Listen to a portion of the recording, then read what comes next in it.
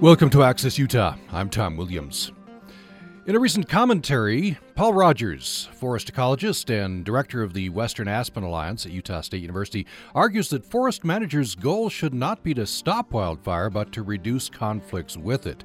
The headline for that piece is "First the Savior, Now the Villain. Fire suppression is often overhyped in the American West." We're going to talk about wildfires in the West today with Paul Rogers and with Larissa Yokum, assistant professor of fire ecology in the USU Department of Wildland Resources and the USU Ecology Center. Paul Rogers, welcome back to the program. Good morning. It's a lovely snowy day in Logan. It really is. It's beautiful. We really need it, don't we? Larissa Yokum, thank you for joining us. Thank you. I'm glad to be here. So tell us a little bit about your background, Dr. Yokum. Where did you grow up? I grew up in Western Washington, southwest Washington, near Olympia. My parents lived on a 40-acre parcel at the end of a dead-end road, so I spent my time out in the woods, and I think that influenced the career path that I ended up taking. Yeah, very good. Paul Rogers, I don't know if I've talked to you about that. Where do you hail from? Well, probably pretty opposite of what Larissa just said. I grew up sort of in suburbia USA in the Midwest near Chicago, and didn't have a lot of time in the woods, but once I caught the outdoor fever, I guess I caught the fever with fervor. Yeah. And by the way, you sent me some materials, Dr. Rogers. Let me try to find this. You say, longer term, I've been researching and writing about disturbance issues affecting western forests for quite a while. You say it's only been relatively recently that you got infected with the pando bug. Is that what you call it? The aspen, right? That's correct. Go ahead. I was going to say I've known you as the aspen guy. So, but your research obviously is broader. Yeah, it is broader, and it's certainly broader than just the issues surrounding pando. And pando, for those who don't know, is this giant aspen clone in south central Utah that I've done some work on. But aspen issues at large, and then beyond that, sort of human impacts on wildlands and forests, and in particular disturbance and multiple disturbances. And of course, you quickly run into the issues of climate and other things. So it goes on. And so in that way, Larissa and I overlap a little bit.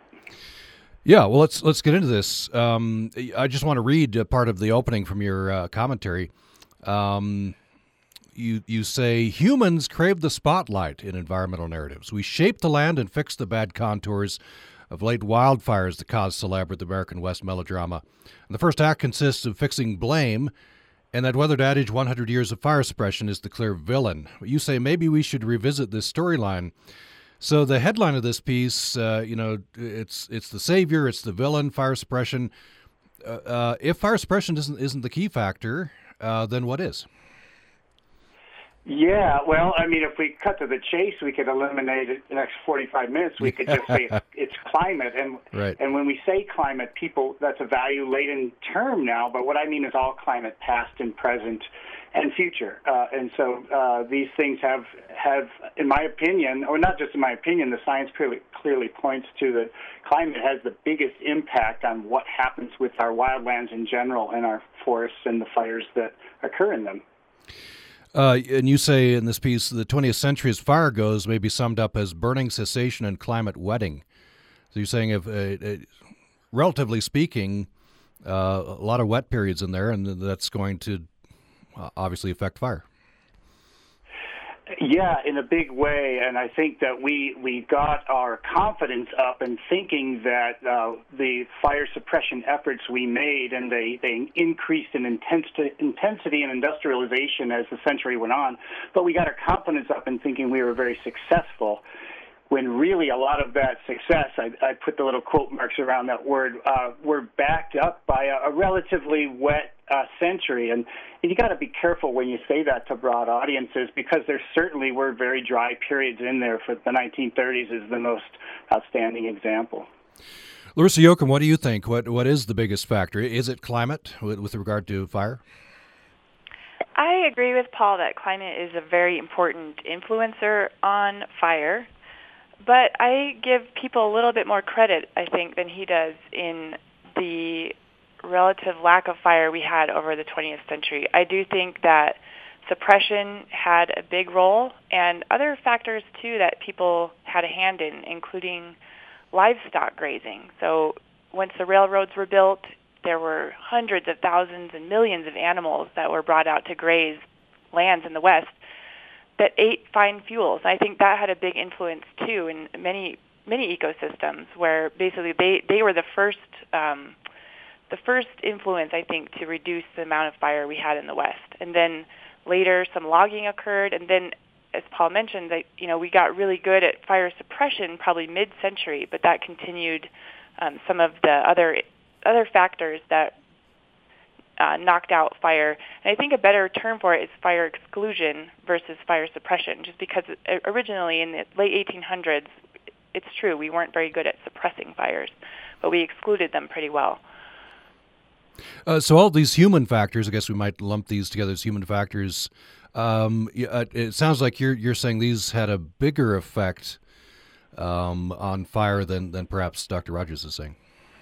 I think I agree that climate is a huge factor, and I think looking forward, we need to think a lot about climate. But one of the interesting ways we can look at this actually is on the U.S.-Mexico border, and I have done a little bit of work in that region, and I've done more work in Mexico, and we can see there that in places with very similar climate, same ecosystems, fire continued on much more uninterrupted in Mexico than it did on the U.S. side of the border. So I do think land use and human activities does also play a role. And I guess what that means is that we have the opportunity to change fire outcomes even today. I think people have a role to play in addition to climate. Paul Rogers, what do you think about that? We do have a role to play. Is that the case? You're just saying it's maybe a smaller role than sometimes we think? Yeah, no doubt. I don't want to be misinterpreted here. And few of these things in ecology are all or nothing. And I think that where Larissa and I disagree is maybe just on matters of degree. She certainly raises some excellent points, and some of those studies from Mexico are pretty classic. And so we have certainly influenced our landscape with all of the factors that she mentioned. But going forward, fire suppression, where is that going to lead us? What is it going to do? And a lot of this article is a reaction to platitudes that we hear from the agencies, and in particular things that we get in our popular media. And the original title for the article was going to be Fire Suppression, Climate, and Human Drama. And so there's a lot of sensationalism that we get, and a lot of it's on the negative side. And one of those sensational statements that can be boiled down and is often used in the popular media as well as around the federal and state agencies is that fire suppression for 100 years has really altered our landscapes. And I would say in most instances that factor is considerably less than climate's impact. And the other thing that I'm sure we'll get into soon here, and I've talked to a little bit with Larissa in the past, is that there's really widely varying forest and grassland communities. That's another thing that gets set aside is really at least half of our fires are not in forests. Half of our fire acreage are often in grasslands or rangelands or sagebrush country and so on. So I don't talk about that much in this article, but that's a really big acreage that I did not address. Let's just put it that way. Well, let's take that up, Professor Yokum. What do you think about that? Certainly, in the popular media, we tend to just say forest, right, and or concentrate on destruction of property and the like. Professor Rogers is making a delineation about where the fires are. Yeah, I think that's a good point. I think that there are probably reasons for that. I think, for example, a lot of the Great Basin fires can occur where there aren't a lot of human developments. So I think that they get overlooked if they're not threatening communities. And I think the other thing is that in grasslands, a lot of times in a healthy, functioning grassland, when a fire burns through, the grassland is back the next year, greened up and productive as it was before. So I think that it's easier to see vast changes in forest ecosystems, which may be partly why they get more attention, but also potentially that they're closer to human communities, so they're just easier to see. So, Paul Rogers, I want to have you reemphasize the point you just made previously here. And I'll quote from your commentary.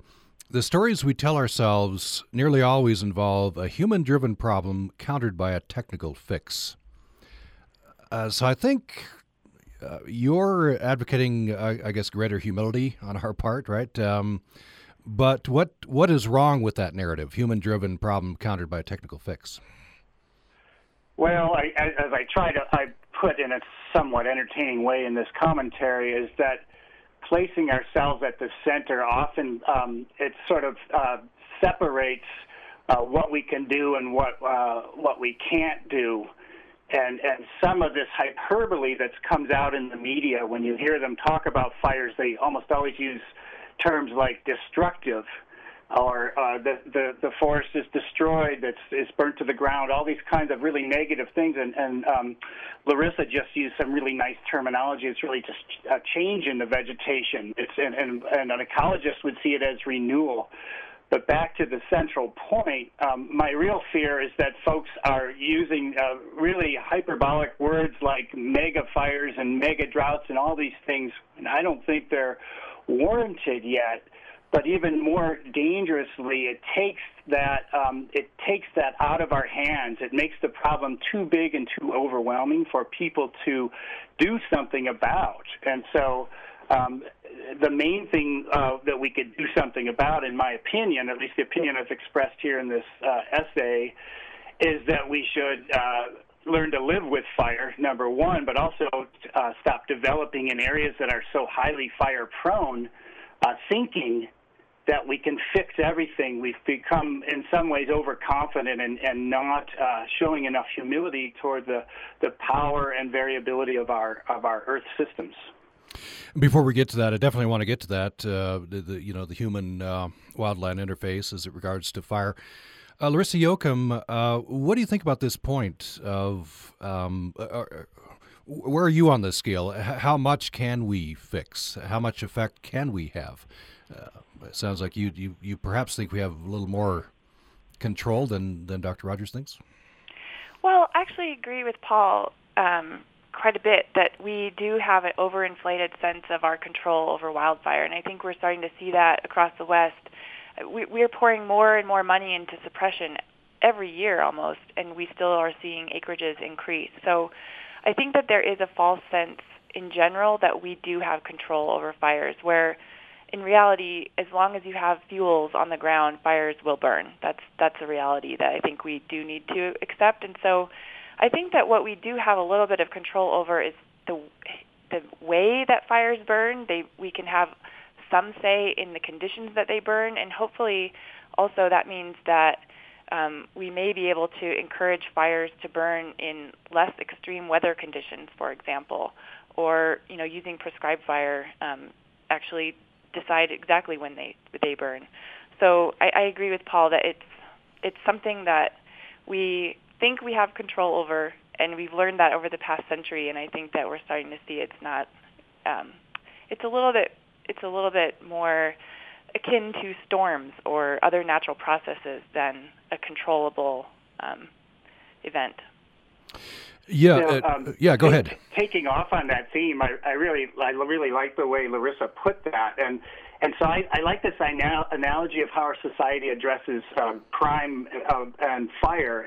And one approach is to have control of it, to arrest a lot of people, put them in prisons, and lock them up. But we're finding that doesn't work as well as we thought. And the other is to look at the root causes, and I think Larissa and I would both sort of back the idea, or I'd like to get her opinion on sort of backing up and saying, what is the ecology that's supporting the causes? And some of those are certainly driven by alterations that humans have made, but also it's sort of a lot of it is climatically driven, and we have the long-term problem of climate warming that humans are certainly at the center of. I'm not discounting that at all. So it's this control versus sort of understanding the cause and working with the system. That analogy of sort of, lock them up it would be akin to fire suppression or trying to control the entire forest versus understanding the cause and working with that, and in the sociological sense in crime, which I'm not an expert in, but understanding why people do these things. Maybe they're very destitute or something else. So that's an analogy that I've found useful in some ways. Professor Yokum, what do you think about that analogy? Well, I haven't really thought about it that way. I've thought about fires more as natural processes like hurricanes or other things that people don't expect federal agencies to be able to do much about. But yeah, that's an interesting thought. I do think that the idea of total control is a fallacy, and so I agree with Paul that the more we can recognize that fire is going to happen, definitely, it's a matter of when and where, then I think that will serve us well in knowing how to move forward. So, Larissa Yokum, I want to follow up with your. I think it's a good image, a good way to frame it. That fire is perhaps like a storm, or if you want it to a more severe image, like you just did, a hurricane or something. But that it seems like we don't like to think of fire that way. I think we want to think we have some control. And we do. We have more control than we do over hurricanes, that's for sure. But I think that the inevitability of fire is what we're missing. So they will happen. So the control that we have maybe managing fuels near communities, for example, to try to reduce the likelihood that a fire will be able to burn into a community of homes, or doing prescribed fire in upper reaches of watersheds that are important, for example, to try to reduce impacts to downstream reservoirs. So targeted management of our forests in places that are high value to try to reduce the effects once a fire does happen. So I think we do have some control, but it's really more about the only way we really can influence fire is through the fuels. We can't control topography, which is another influence on fire behavior. We can't control the weather, day-to-day weather. And so really the fuels are what we have an ability to change. And I think you study this, don't you? What is your recommendation? What should we be doing with regard to the fuels? I think that there has to be every tool in the tool chest available to managers, and I think that that's happening. Some of those things include thinning trees, so making them less dense, and that reduces the likelihood that a fire will be able to burn through the canopies of trees. Those fires are called crown fires, and they tend to be more destructive and much harder to control. Prescribed fire, where managers are lighting fires in the forests to reduce fuels. And then one of the tools that I think is really valuable is managed wildfires, where wildfires that start through lightning in mild conditions are not immediately jumped on and suppressed, but they're allowed to do a little bit of ecological work in places that are far from human communities. I think that's a way to get much more acreage treated than prescribed fires, for example, or thinning, which is really expensive. So I think all of those tools have to be considered, and I think that again, near human communities is probably where we would want to do the most intense management of fuels to if we can't treat everywhere, so prioritizing where we do that work. I think high value areas is the key. And you broached a topic Paul Rogers did earlier as well, this human-wildland interface. I want to talk about that following a break. So let's take a break, and just throw this out here: a perhaps somewhat controversial statement from Paul Rogers in this commentary. To kind of get you thinking before the break, and then we'll treat all of this following the break. Paul Rogers says, if we don't allow building on floodplains, why do we facilitate dwellings in fire-prone forests? We'll talk about that and much more following this break.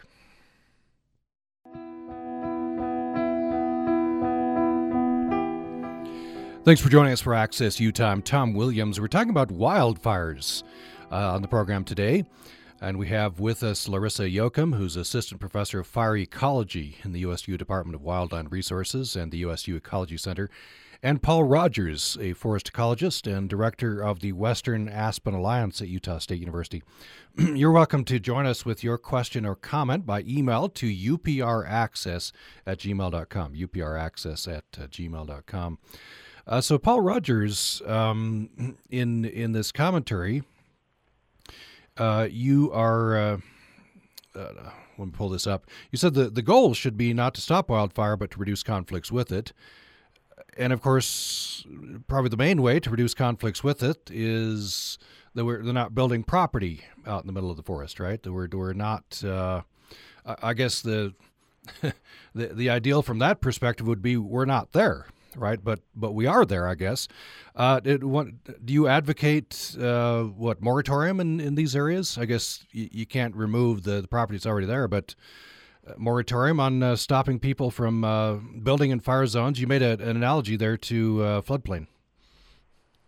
Yeah, I did, and let me get to that in a second. I want to return to something that Larissa said. Is basically I propose a gradient of intensive management, or what we call active management, doing more so closer to where there's developed housing and other kinds of facilities, and less as you go away from that into the forest matrix, into roadless areas, and into wilderness areas. And the part of that is that we understand the active management, and we can do that well, and we should concentrate our efforts there for fire protection of properties already developed. But we don't understand well is this whole fire suppression industry is keeping hands off at least a little bit more so at those areas distant. And that's what we're not very good at, because there's so much inertia within this system that it's a difficult train to stop. All of this money going into fire suppression when in many instances it's not even required. Now, to your point about the building in a floodplain, clearly we're building in really fire-prone areas. However, we quickly leave the bounds of ecology and we get into the sociological aspects and the economic aspects and the political aspects of how our country is organized. And that is, in my opinion, even more difficult to deal with. And basically, in the U.S., we like to own property and sell property and develop property wherever we want. And just a caution, the forest that looks so beautiful and inviting and is wonderful to go to with your family today could be a severe hazard tomorrow. And I would like to see not explicitly moratoriums, but us having a little bit more control on where we allow people to develop. Because ultimately, obviously, there's loss and cost of property, but more seriously, there's threats to people's lives, and in particular, lives of firefighters who are put in danger in some of these situations. Imagine somebody actually getting hurt or killed defending a home that's a second or third development property for somebody recreationally. So I'm not suggesting a moratorium, but I'm suggesting there's a lot more we could do as a society to avoid developing in these areas that we know are so prone to fires. Larissa Yokum, I'd like to get your thoughts on that. Should we, as Paul Rogers says, it gets us into economics and politics and such, but should we, as best we can, slow down development in these areas? I agree with Paul. I also agree that solutions are pretty tricky, but if you think about how much money we spend on suppressing fire every year, and it's true, a lot of it is put towards defending cabins or other properties that are in far-flung, remote areas. I wonder what we could do to, purchase some of those inholdings with that money instead, so that fires can just move through those areas instead of having to be defended. I actually was just looking at I was trying to find an example of a fire that really just did no harm at all, and I had an idea about the Box Canyon fire, which burned in the Uintas in 2016. As far as I can tell, it didn't burn any cabins. It didn't cause any harm downstream, and it was about a 5,000-acre fire. But then I found that a firefighter crew coming from the Midwest crashed on the way to the fire, and 2 people were killed. So I agree with Paul. There are risks to firefighters, and I think they should be included when we think about what they're being asked to defend. So in that case, there was really no reason to suppress that fire as far as it turned out, but we still had some damage, in the form of lives lost. So I think in cases where there are cabin properties or other homes that are intermixed in the forest, I think having hard conversations about the how much we're willing to risk to defend those homes from fire is a good conversation to have. But again, I think the solutions have to involve economics and policy, in addition to fire ecologists. A follow-up. What about, I guess, reducing fuel loads, other techniques to protect property ahead of time? What would you tell property owners or governments? What can be done? Are there effective things that can be done so that if a fire happens, you don't need firefighters to go out there? There are definitely things, and there are lots of resources out there about trying to fire-safe properties. So that means managing vegetation around homes, having no overhanging branches, not having wood piles under a deck, for example. But also there are building recommendations. So screening in vents, not having wood shingle roofs, not having wood decks. So there's lots of recommendations out there and good suggestions. If a home was absolutely perfectly fireproofed, I think that it's possible that a firefighter wouldn't have to go out there. But my fear on that is that those houses might not be aesthetically pleasing to the people who want to have their homes in the woods. So I think sometimes even when people have the information that could make their home more safe from fire, they may not want to. They may like the look of a wood shingle cabin in the dense forest, for example. I want to follow up on that. Yeah. What would it? Yeah, before I go to you, Paul. What would a cabin look like? That you're saying it probably wouldn't look like they wanted to. What would it look like if it's more fire, retardant? Well, I think it would probably be a little more modern looking. So using materials that are fire safe. There are some modern materials that don't have to look like concrete, but not very much vegetation surrounding the house. No wood deck, for example, and no trees very close to the house. The main way that houses catch on fire is by catching embers. So the house itself has to be have no nooks and crannies open to embers. So even the gutters have to be cleaned out. But vent covers and smooth walls, nothing where an ember could catch and light the house. So a perfect house would be a concrete block. But of course, I think that there are modern materials, but they may cost a little bit more as well to make a fireproof house. Yeah. Interesting. Yeah, I hadn't thought about that. Yeah, a concrete block would be a very good deterrent to fire. Maybe not aesthetically pleasing. So, Paul Rogers, you had a comment. Well, I did, but just one more thing on design. I was at a conference in Australia, which is very fire-prone landscapes, and they had a whole session on design of homes, and they look a lot like you might see an avalanche-proof house, pretty much concrete and steel. But they're sort of bunkers, but they made them aesthetically more pleasing. But where I'd like to turn the conversation a little is that we've become used to in the United States.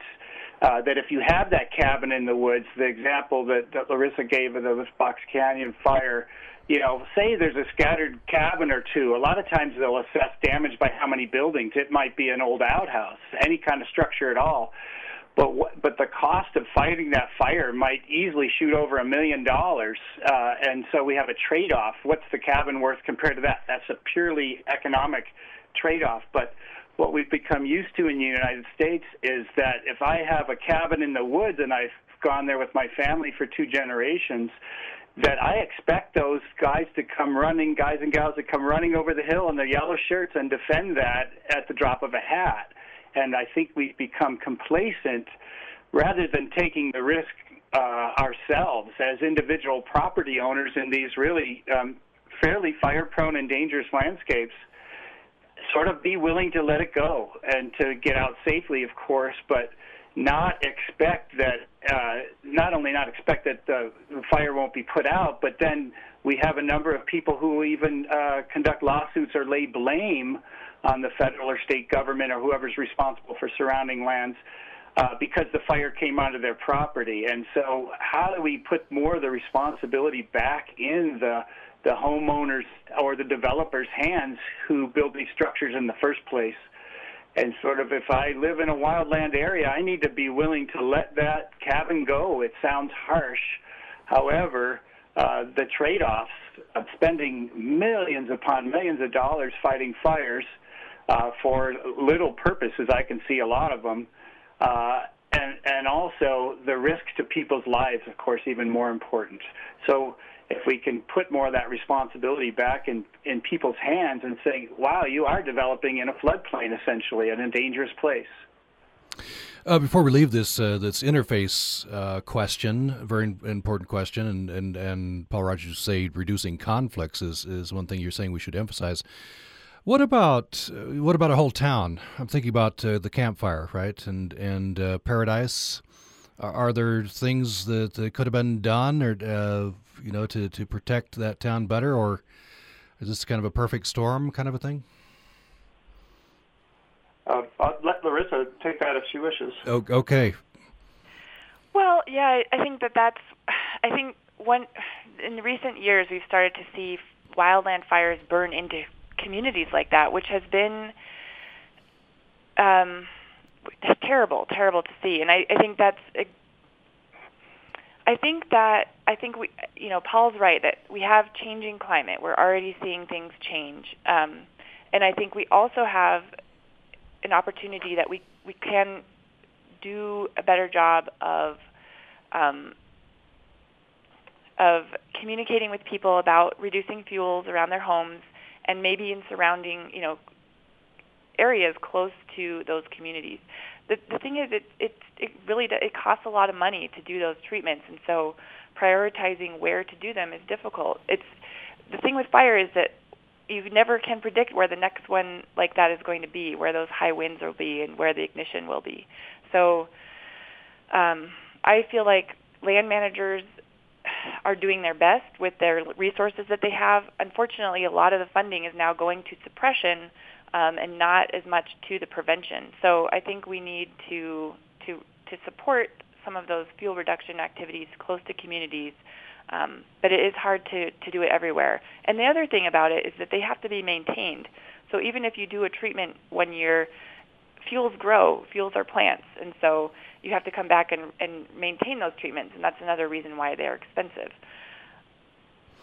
Yeah, so anyway, I think that it raises some really important issues. In reference to Paradise, California, or I've visited Idlewild, there are many, many towns, and by the way, the nation's most populous state, that are developed in forests. I mean, very wooded neighborhoods, and many of the homes that that burnt in Paradise, California, were actually mobile homes. So you have income issues, you have development issues, you have, as Larissa suggests, a lack of focus on preventative measures in and surrounding the town, but you have really large trees. I've visited Idlewild, California a couple times, growing in and among the entire town. So it's a very forested town with almost no lawns and some of the things that would be preventative in our more developed areas. So standing back and taking a more strategic look, as Larissa suggests, and focusing our money in places that are already developed on prevention, but also reducing further outgrowth and ex-urban areas around the western states where they're just in very fire-prone landscapes. Let's take another break. When we come back, I want to make a connection to climate change. And this term, Paul Rogers used in your commentary, The media throws out the term, I think, with increasing frequency, mega fire. You're saying technically a lot of these fires don't reach what I guess the technical term for that would be, and we'll talk about much else. Also, just ask each of you to, what else we haven't talked about that you just want to bring up onto this subject. We'll have more following this break.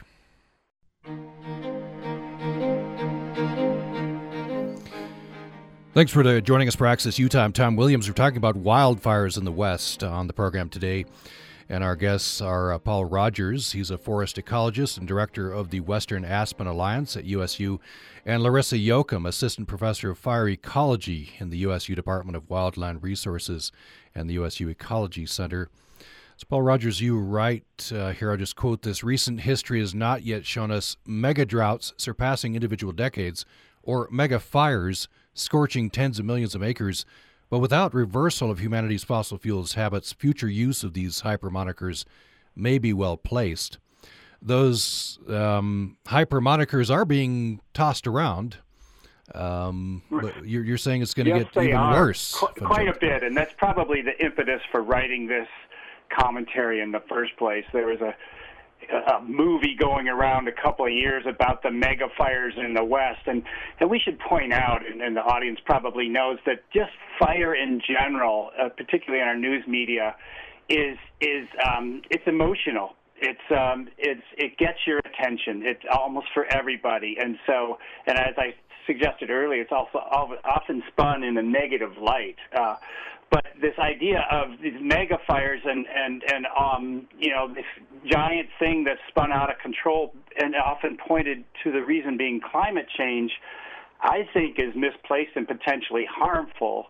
And the reason being is that it lures people into the idea that first of all, it's not what we've done to our forests in the past, various management experiments over the last century or so, but it's really out of our control. It's this thing that's overwhelming, and so it breeds complacency, and it says the problem is out of our hands. It's just too immense to even consider. So, why is that out of our control? Where it's not out of our control, where and how we live and what we deal with for tomorrow's fire. And how we interact with fire today, fire that's inevitable, as Larissa suggests. So I have some concern about the use of these terms, which play so well in our media, that stuff that's easy to put on a headline. And I think in effect, it's harmful in getting us to address the problem on the ground right now. That is not sensational. It's about us living day to day with fire in our midst. Larissa Yokum, I want to have you talk about climate-fire relationships. That's one area of your study, right? But first, to Paul Rogers' point, that how we frame this in the media, how we frame it in our minds is important, isn't it?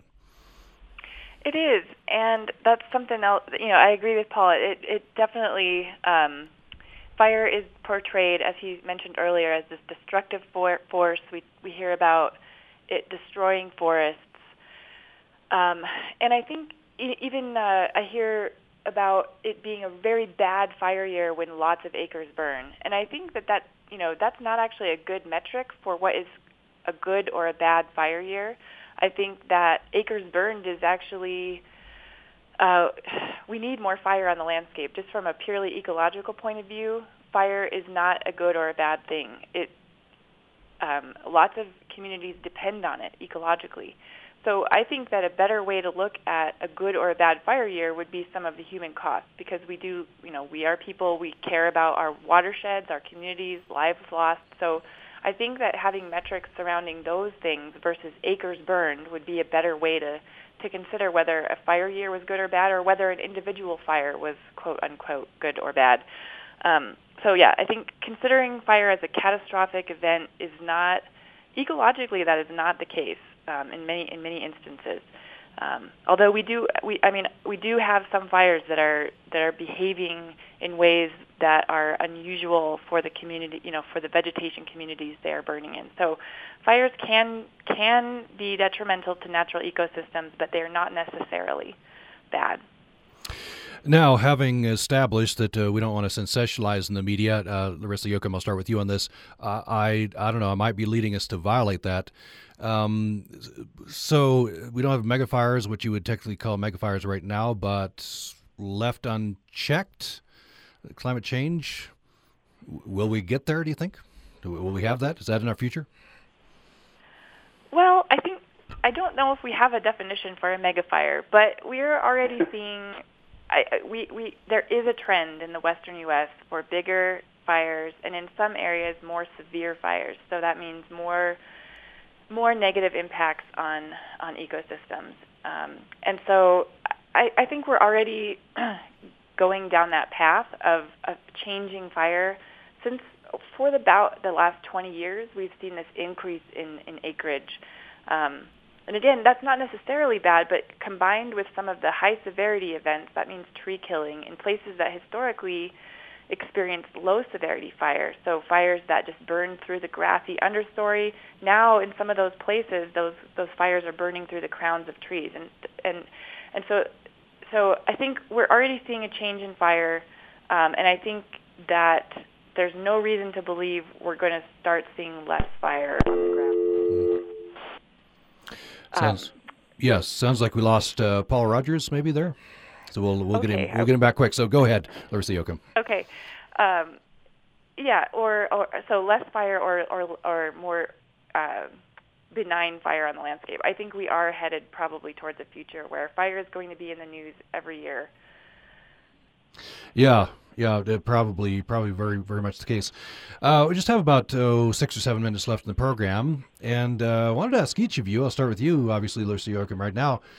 What would you like to highlight from your research that we haven't talked about so far? Well, I think that what I would like to highlight is kind of what I was just touching on, is that forests are not all the same, and neither are fires. And so I think, people think about, for example, ponderosa pine, which grows near the Uintas. It grows in southern Utah and farther into the southwest, but also in eastern Oregon, Montana. That is a species that has historically burned with these low severity surface fires. That means fires burned along the grassy understory, didn't usually kill the overstory trees except for in pockets. And so that's one type of fire and one type of forest. But there are other forests that historically did burn with high severity, where the fires burned through the canopies. And so ecologically, that's even crown fires don't necessarily have to be a destructive force. And the perfect example of that is lodgepole pine, where in some cases those trees regenerate once they're burned with a high severity crown fire because their cones open with that heat. So I think that's something that I want to highlight because I think that the diversity that we have in our forests, in addition, the diversity of fire is really cool, and also makes it makes it more complicated, but it also, I think, gives more perspective to some of the fires that we're seeing today. Paul Rogers, we have you back. Yeah, go ahead. No, go ahead. That'll do. Oh, that'll do. Okay. Paul Rogers, we've got you back. That's good. So we just have about 5 minutes or so left in the program. And I just asked Dr. Yokum to highlight an area of her research that we haven't covered. Maybe I'll ask you the same thing. Is there something from your research that, and it could be totally unrelated to what we've been talking about, that you'd like to highlight? Well, one thing, can you hear me okay now? Yes. Mm-hmm. Yeah, one thing I'd like to come back to, and this is really almost a whole other program, is the role of Native Americans and Native American burning prior to Euro-American settlement, because it's often used to bolster arguments about more fire or less fire and human interactions with it. But generally speaking, some folks make the argument that Native Americans used fire across the landscape almost evenly, which doesn't fit, and it doesn't fit with the research. But that's a topic that I'm really interested in. And then another thing I'm really excited about is to return back to my other theme of Aspen, is I'm doing some ancient fire work in and around the Pando Aspen clone, looking at ancient charcoals in a study, a type of study called pedoanthropology, and we're hoping to get that information out soon and published, but there's some pretty exciting things, dating fires back several thousand years, or lack of fires in the instance of the Pando clone area. So pretty excited about that, and I'm always interested in both modern human interactions with fire, decisions the humans make, but also native peoples and how they lived with fire. Of course, totally different societies without the sort of capitalistic interest in owning land and so on. And that has really interesting ramifications for how those folks interacted with fire, for eons, really. Just have about 3 minutes left. So kind of a follow-up to a previous question, Larissa Yokum. What are you working on right now that's got you excited? Probably everything you're working on got you excited, but pick something. I think one of the projects I'm working on that's very exciting is in collaboration with some colleagues in our watershed sciences department. We are starting a new project that is looking at how fuel treatments, so that means prescribed fire or thinning, other things you can do to treat fuels in the forest can reduce fire severity, which in turn may reduce the risks for downstream impacts, including impacts to fish habitat, but in particular reservoir storage. So Utah depends on reservoirs across the state for water, and so this is a project that has a lot of interest from forest managers and water managers across the state, looking at how our forest practices can help reduce impacts to those reservoirs. So that's something I'm pretty excited about. We have a pretty big team of people and students working on that project, and we're about getting close to a year into it. So it's exciting work. Yeah, that does sound exciting. So Paul Rogers, got about 1 minute left. What's got you excited? Well, yeah, I'm excited. Well, first of all, I'm excited that Larissa's come to our campus, and the work that she's doing here is really interesting, and it's fun to work with her and learn from her. But ultimately, I kind of wonder, if you back up and ask the big questions about fire and how humans are interacting with it, ultimately, are we getting what we want out of our interactions? And we're spending huge amounts of money. And one cost we didn't actually attribute yet is that all that money going to fire suppression in the federal agencies is taking away from, you might say, their day-to-day job of managing all the other resources. So, but the question, are we getting what we really want out of our interactions? Watching the nightly news would tell us that the answer would be no. So how can we improve on that? And I'm interested in sort of looking at that issue. Very good. We're at the end of our time. Very interesting discussion. Thank you. Paul Rogers is a forest ecologist and director of the Western Aspen Alliance at Utah State University. And you can find him at Western Aspen Alliance. I guess that's the best place, Paul Rogers? That works out just great. Okay. And Larissa Yokum is an assistant professor of fire ecology in the USU Department of Wildland Resources and the USU Ecology Center. And her website is larissayokum.com. Thank you so much. Thank you very much. Thanks for having us. Thank you. Appreciate you both coming on. And tomorrow we're hoping to put together a program with some legislators looking at issues specific to rural Utah. And we hope to have among our guests Representative Christine Watkins, who represents Carbon County in the Price area, and other legislators on. And hope to have you as well. You can get your question or comment on that program to us right now to upraccess@gmail.com, upraccess@gmail.com. And thanks for listening today.